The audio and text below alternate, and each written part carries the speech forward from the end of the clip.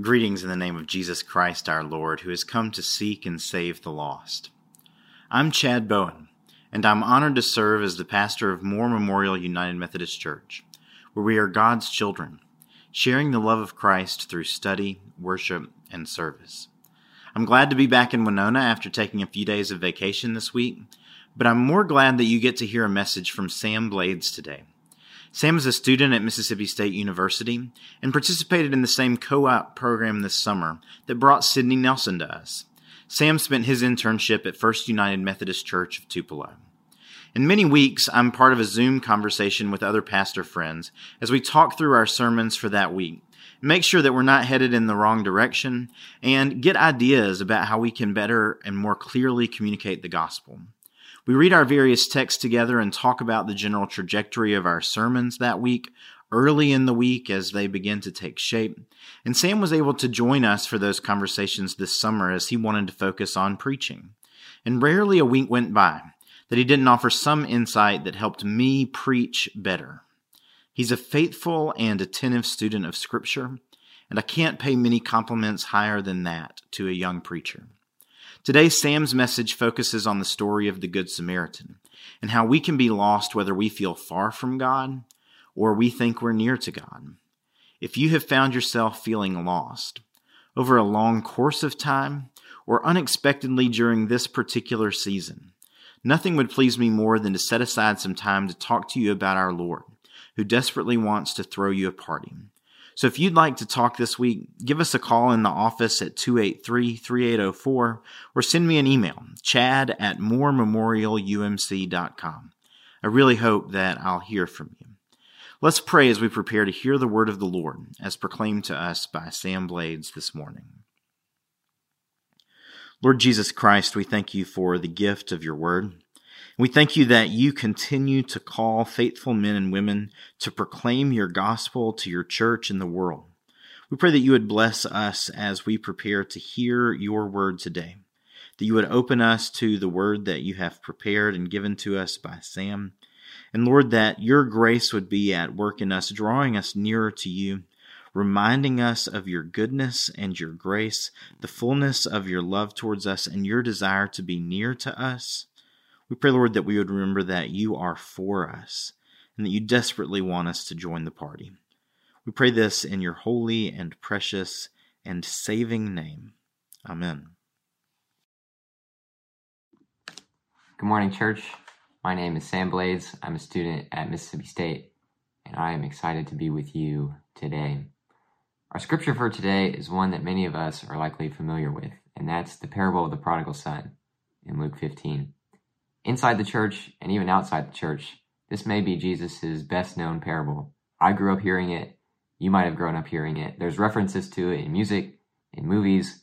If you ask people to name a single one of Jesus' parables, I'm willing to bet that this parable would be near the top of the list. This is a story that we're familiar with. But we're so familiar with it and so comfortable with it that often we don't see the weight and the magnitude of what Jesus is saying. When I'm not in school in Starkville, I live in Madison, Alabama, which, if you're wondering where that is, just think Huntsville. And just a mile or so down the road from my house is the Huntsville International Airport. And so every day, from about 10 in the morning to 9 at night, there's planes coming in to land, and there's planes taking off. And these aren't little one-person planes. We're talking jumbo aircraft. Right, and so as you can imagine, every time one of these planes comes in, the windows shake a little bit, and it feels like it's going to land in your backyard. But after living there for 10 years, I don't even notice it anymore. Family from out of town will come in, and they'll hear it, and they'll say, "Oh my gosh, we're going to die. What is that sound?" And we're like, "What's what?" We've heard it so many times that it doesn't even affect us anymore. We're so familiar with it that we miss the magnitude. And in the same way, you and I can be so familiar and so comfortable with Jesus' words that we miss the truth and the heart of what he's saying.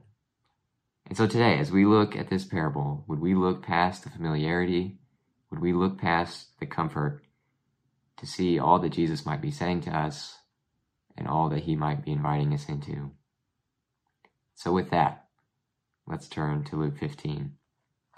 Luke 15 begins by telling us that Jesus was surrounded by tax collectors and sinners, and that the Pharisees and scribes, the religious people, they didn't like that. They began to grumble amongst themselves. And in response, Jesus tells three parables: the parable of the lost sheep, the parable of the lost coin, and the parable of the prodigal son, which goes like this, beginning in verse 11. There was a man who had 2 sons, and the younger of them said to his father, "Father, give me the share of property that is coming to me." And he divided his property between them. Not many days later, the younger son gathered all he had and took a journey into a far country, and there he squandered his property in reckless living. And when he had spent everything, a severe famine arose in that country, and he began to be in need. The narrative continues, telling us that he hired himself out to one of the locals, but even that didn't work out. He was still desperate. And so eventually he comes to his senses, and he says, "I know what I'll do. I'll return home, I'll confess and admit my mistakes, and I'll simply ask my father to treat me like one of his hired men." And that seems like a good enough plan. And so we pick up in verse 20. And he arose and came to his father. But while he was still a long way off, his father saw him and felt compassion, and ran and embraced and kissed him. And the son said to him, "Father, I have sinned against heaven and before you. I am no longer worthy to be called your son." But the father said to his servants, "Bring quickly the best robe, and put it on him, and put a ring on his hand and shoes on his feet, and bring the fattened calf and kill it, and let us eat and celebrate. For this my son was dead and is alive again. He was lost and is found." And they began to celebrate. Now, in a lot of our minds, that's where the parable ends. The story ends with the great party for the younger son, and this story is all about homecoming and redemption and the way the father lovingly and unconditionally welcomes back the prodigal son, which is all true. The story is about homecoming. The story does paint a beautiful picture of unconditional love and acceptance and the way the father welcomes his son lovingly back into his home. But the story is not exclusively about these things. Jesus starts the parable saying, there was a man who had 2 sons. So the story is about the return of the younger son, but it is equally about the older son. Enter part 2 in verse 25. Now his older son was in the field, and as he came and drew near, he heard music and dancing. And he called one of the servants and asked what these things meant. And he said to him, "Your brother has come, and your father has killed the fattened calf, because he has received him back, safe and sound." But he was angry and refused to go in. His father came out and entreated him. But he answered his father, "Look, these many years I have served you, and I have never disobeyed your command. Yet you never gave me a young goat that I might celebrate with my friends. But when this son of yours came, who has devoured your property with prostitutes, you killed the fattened calf for him." And he said to him, "Son, you are always with me. All that is mine is yours. It was fitting to celebrate and be glad. For this your brother was dead and is alive. He was lost and is found." Now, what is Jesus teaching us through this parable? Why this story, and why these brothers? To begin answering that, we look back to the beginning of the chapter. Verses 1 and 2 tell us that there are 2 groups of people around Jesus. One group of tax collectors and sinners, one group of Pharisees and scribes, one group of bad guys, one group of good guys. One group that you could look at and easily identify as sinners, people far from God. One group of very upright and moral religious people. A group of younger brothers and a group of older brothers. And so by telling this parable, Jesus is speaking both to younger brother sinners and to older brother Pharisees. He's addressing the 2 main ways that we try to relate to God and showing us that they both fail. You can relate to God like the younger brother through your rebellion and self-discovery, or you can relate to God like the older brother through your very cold, rigid obedience. Both of them lead to the same place. That's lostness, alienation from the Father's heart. There was a man who had 2 sons. They related to him in very different ways, but they both ended up in the same place, lost. So what Jesus is saying is that there's more than one way to be lost. You can be lost by being very, very bad, and you can be lost by being very, very good. One father, two sons, both lost. The first kind of lostness we see is that of the younger brother. And this is the typical depiction of what it means to be lost in sin and far from God. You look at the tax collectors and sinners, and that's exactly what you think. Sinners. And in the same way, you look at the younger brother, and you think, sinner. Just look at what he does.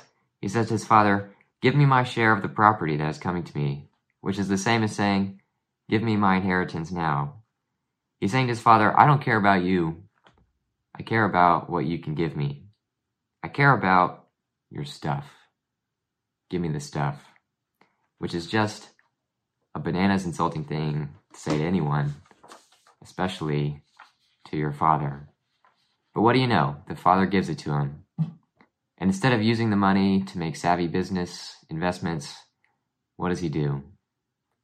He gets out of Dodge. He heads to a far country, and there he squanders his money in reckless living. But eventually what this brother finds is that this kind of lifestyle doesn't lead to joy. It isn't fulfilling, and it can't satisfy. He set off thinking he knew what was best for his life. He set off on a journey of self-discovery and freedom. But instead he ended up more lost, more broken, and more desperate than he ever had been. He ended up far from his father in proximity. He was off in a far country, and he ended up far from his father's heart. So why this brother? Jesus is showing us that the life of rebellion and self-discovery will only lead to despair and brokenness. A life that says to God, "My identity is in who I say I am, who I choose to be," is not one that leads to life. You will only find yourself far from home, far from God, and far from his heart. Younger brother lostness. But there's another kind of lostness in this story, and it's that of the older brother. This is the far less typical depiction of what we think when we think of lostness. You look at the Pharisees and scribes, and you think, now those people love God. Those are some good people. In the same way, on the surface, you look at the older brother, and you think, now that son loves his father. That's the good son. The lostness of the older brother is much less obvious because you can't just see it on the outside. It's only when we look into his heart that we see that he is just as lost, just as far from his father as the younger brother. The narrative of part 2 is that the older brother is out working in the field. He's doing what he does best. He's being very obedient. And then he finds out that his reckless and irresponsible younger brother has come home, and that his father, instead of rejecting him and turning him away, has welcomed him back into the family and thrown this elaborate feast for him. And so he becomes angry, and he decides, I'll throw my own party, a good old-fashioned pity party. And so eventually the father has to leave the festivities and come out to him. And here the truth comes out. The son says this, "Look," which is not how you talk to your parents, by the way.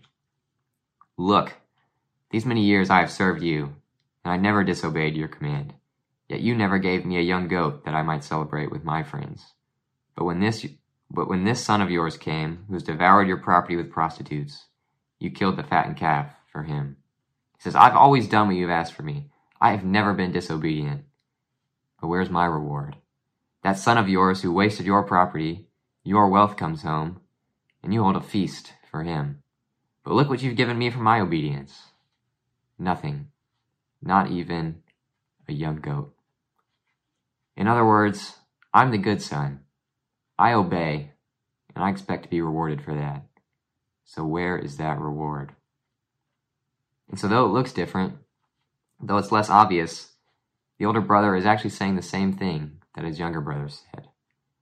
He says, "I don't care about you. I care about what you can give me. I care about this stuff. Give me this stuff. This whole time, my obedience, and my goodness has always been about putting you in a position where you had to reward me. And so what is Jesus saying? He's saying there's a kind of religious obedience where you can be a very good and moral person, but still be very far from the heart of God. There's a kind of obedience where deep down you think, if I obey God, then he'll have to reward me.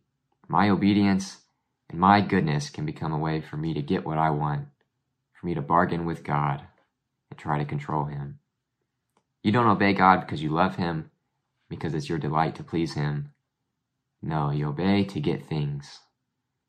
And when he doesn't give you what you want, or even worse, when other people get the blessings you deserve, where does that lead but to anger and bitterness? The older brother, he stayed close to home, but he ended up outside of the feast. He was far from his father's heart and his father's joy. And so why this brother? Jesus is showing us that there's another way to be lost, where on the outside it looks like you're close to God through your obedience and your good works, but where you're actually alienated and far from God's heart. Older brother lostness, Two brothers, two ways of relating to their father, but they were both lost. And now, if you remember, when the Pharisees began to grumble, Jesus told 3 parables. And the first 2 have an element that this one doesn't have.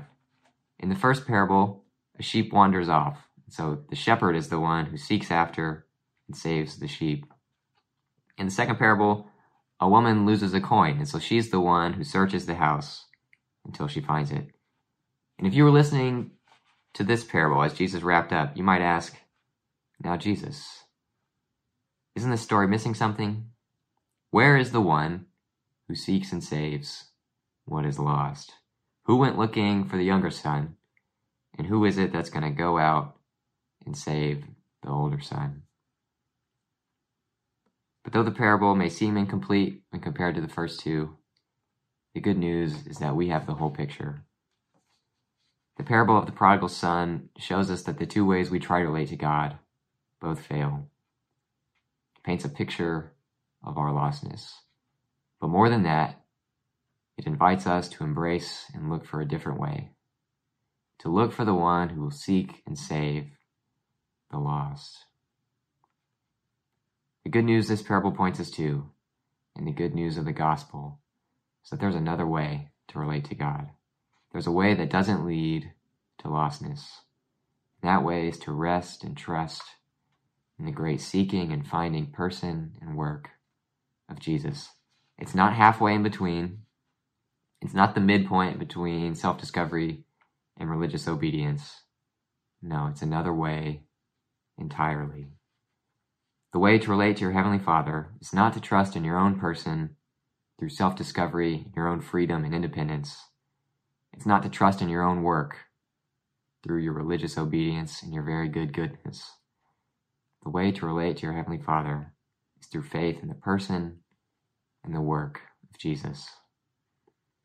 And so whether our default way of relating to God looks like the younger brother or the older brother, would you and I hear these words of Jesus, which shows us that those are both dead ends. More than that, more than just diagnosing the problem, would we rest in being secure and found in Him?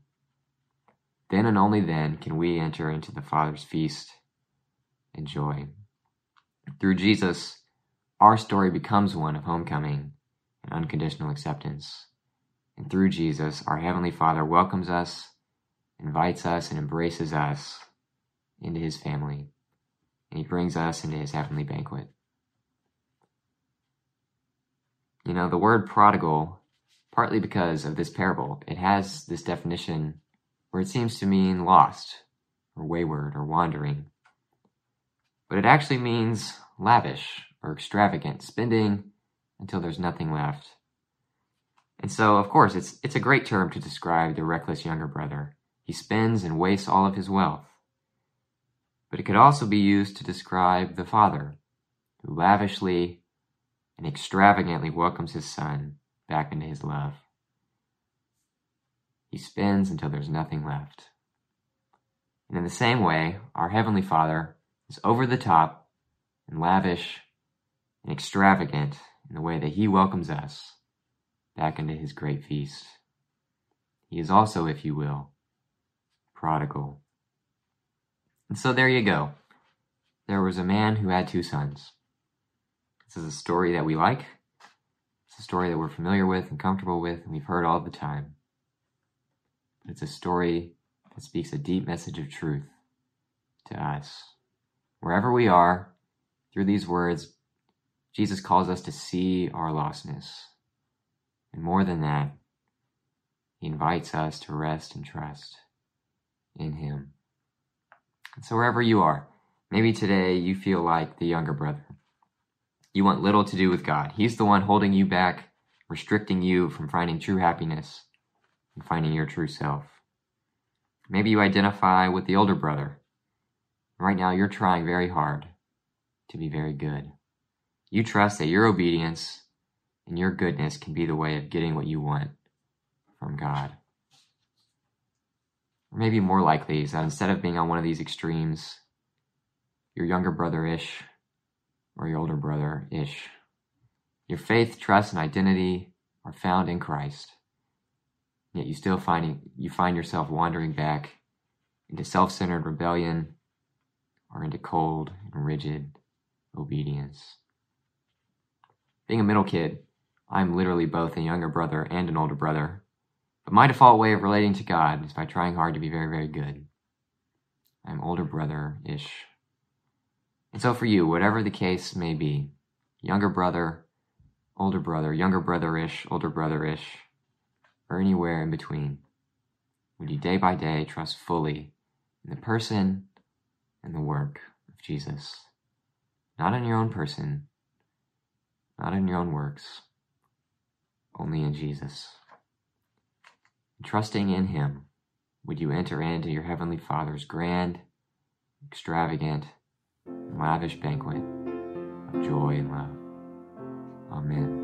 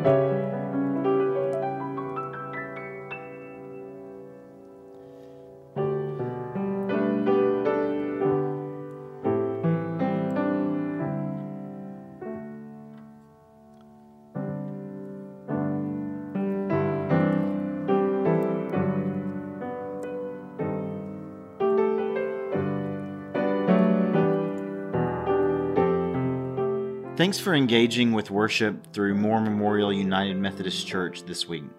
We pray that you will know God's presence and love towards you, that you will know that God longs for you to be a full participant at His feast. Go in peace to love and serve the Lord. Amen.